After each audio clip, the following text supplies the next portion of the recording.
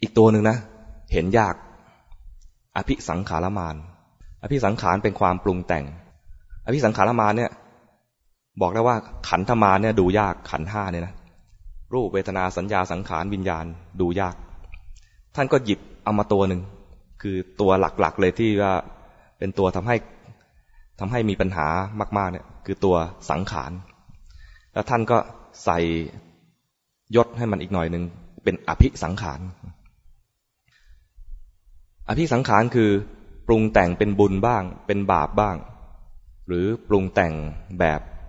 ทำให้เกิดฌานก็เป็นปุญญาภิสังขารอปุญญาภิสังขารอเนนชาภิสังขารพอฟังคำศัพท์แล้วยากไหม ปุญญาภิสังขารคือสภาพปรุงแต่งที่เป็นบุญเวลาเราคิดจะทำบุญจะมีตัวปรุงแต่งขึ้นมาในใจก่อนอปุญญาภิสังขารคือปรุงที่ไม่เป็นบุญคือปรุงแบบบาปคิดจะทำร้ายเขาคิดจะเบียดเบียนเขาคิดจะโกหกคิดจะขโมยนี่คือคิดเป็นบาปเป็นอปุญญาภิสังขาร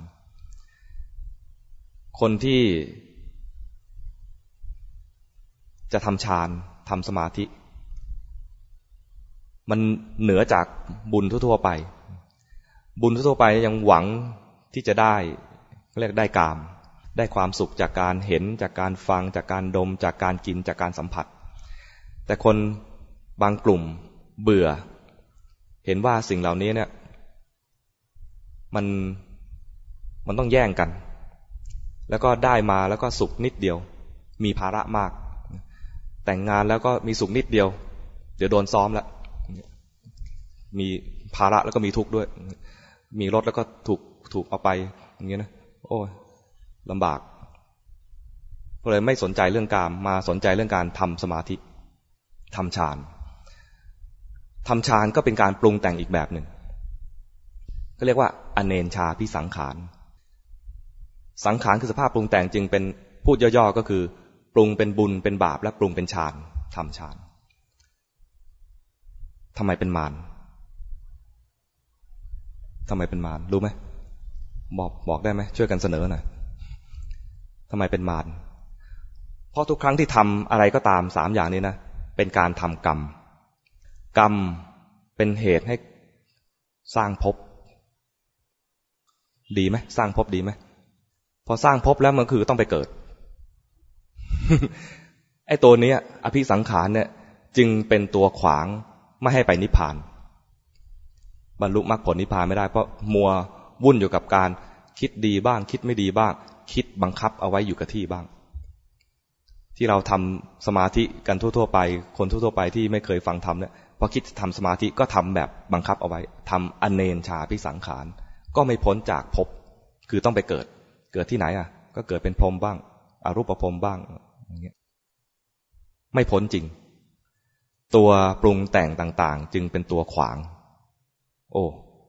ลำบากไหมแล้วจะพ้นได้ไงรู้มันรู้จักมันคิดดีก็รู้คิดไม่ดีก็รู้คิดบังคับมันให้นิ่งๆก็รู้พอคิดบังคับนิ่งๆเนี่ยนะมันเป็นบุญก็จริงแต่ยังต้องไปเกิดอีกถ้าพอใจแค่ว่าทำสมาธิสำเร็จคือสงบวันนี้ฉันนั่งสงบมา1 ชั่วโมงดีใจออกมามีกิเลสต่อพระพุทธเจ้าเวลาท่านตอนเป็นนักบวชก่อนจะมาตรัสรู้เนี่ยนะเป็นเจ้าชายสิทธัตถะออกบวชแล้วเนี่ย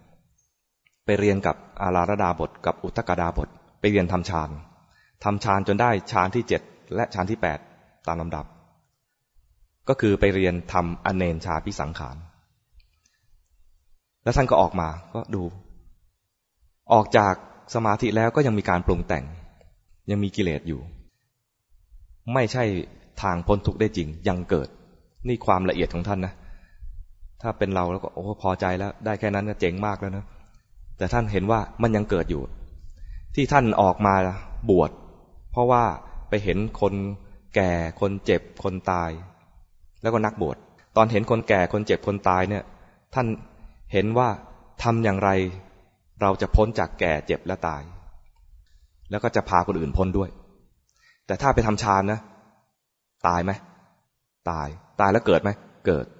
ไม่พ้น ถ้าเกิดแล้วต้องตายอีกแสดงทางนี้ยังไม่ใช่ทางที่ไปทำฌานยังไม่ใช่ได้ทำยังไงต่อสมัยนั้นก็นิยมที่จะทรมานตัวเองและเชื่อว่าถ้าทรมานร่างกายจนถึงระดับหนึ่งตัณหาจะหมดถ้าตัณหาหมดไม่เกิดแน่ท่านก็ไปลองทรมานตัวเองทรมานไปแล้วจนถึงที่สุดแล้วเนี่ยไม่มีใครจะทรมานตัวเองได้ขนาดนั้นแล้วท่านก็ยังเห็นว่าไม่เห็นมันจะหมดกิเลสยังไงเลยได้แต่ลำบากแล้วก็จิตใจพอจิตใจกับกายเนี่ยมันยังสัมพันธ์กันอยู่เนี่ยพอกายหมดแรงจิตก็ชักจะหมดแรงไปด้วยท่านก็พิจารณาเห็นว่าอดอาหารจนกระทั่งรูปท้องไปโดนกระดูกสันหลังเนี่ยนะอาตมารูปแล้วไม่เจอสักทีเจอแต่ไขมันท่านเนี่ยอดจนรูปหน้าท้องเนี่ยจะไปเจอกระดูกสันหลังเลยรูปแขนเนี่ยขนจะหลุดไปเลยเนี่ยบอกไม่มีใครจะอดอาหารแล้วทนได้แล้วมีชีวิตอยู่ขนาดนี้ส่วนใหญ่อดอาหารแล้วก็ตายหรือว่าทนไม่ได้ต้องมากลับมากินแต่ท่านเนี่ยอดจนขนาดนั้นเนี่ยไม่เห็นตัณหามันจะหายไปไหนตัณหามี3อย่างอยากได้อยากเป็นแล้วก็ไม่อยากเป็นก็ยังมีอยู่3อย่างนี้ยังมีอยู่อดอาหารจนจะแห้งจนจะสิ้นชีวิตอยู่แล้วเนี่ยตัณหาเหล่านี้ก็ยังมีอยู่ท่านเห็นว่าไม่ใช่ทางดังนั้นร่างกายต้องมีความสมบูรณ์พอสมควรจิตใจจึงจะมีความพร้อมพอที่จะเกิดปัญญาได้ท่านก็ตัดสินใจกลับมาบริโภคอาหารแล้วถึงวันตรัสรู้เนี่ยท่านมานึกถึงตอนที่เป็นเด็กตอนเป็นเด็กทำสมาธิอย่างหนึ่งที่ไม่เหมือนอาราธดาบทกับอุทธักดาบททำให้ตัดสินใจว่าเดี๋ยวจะทำอย่างนั้น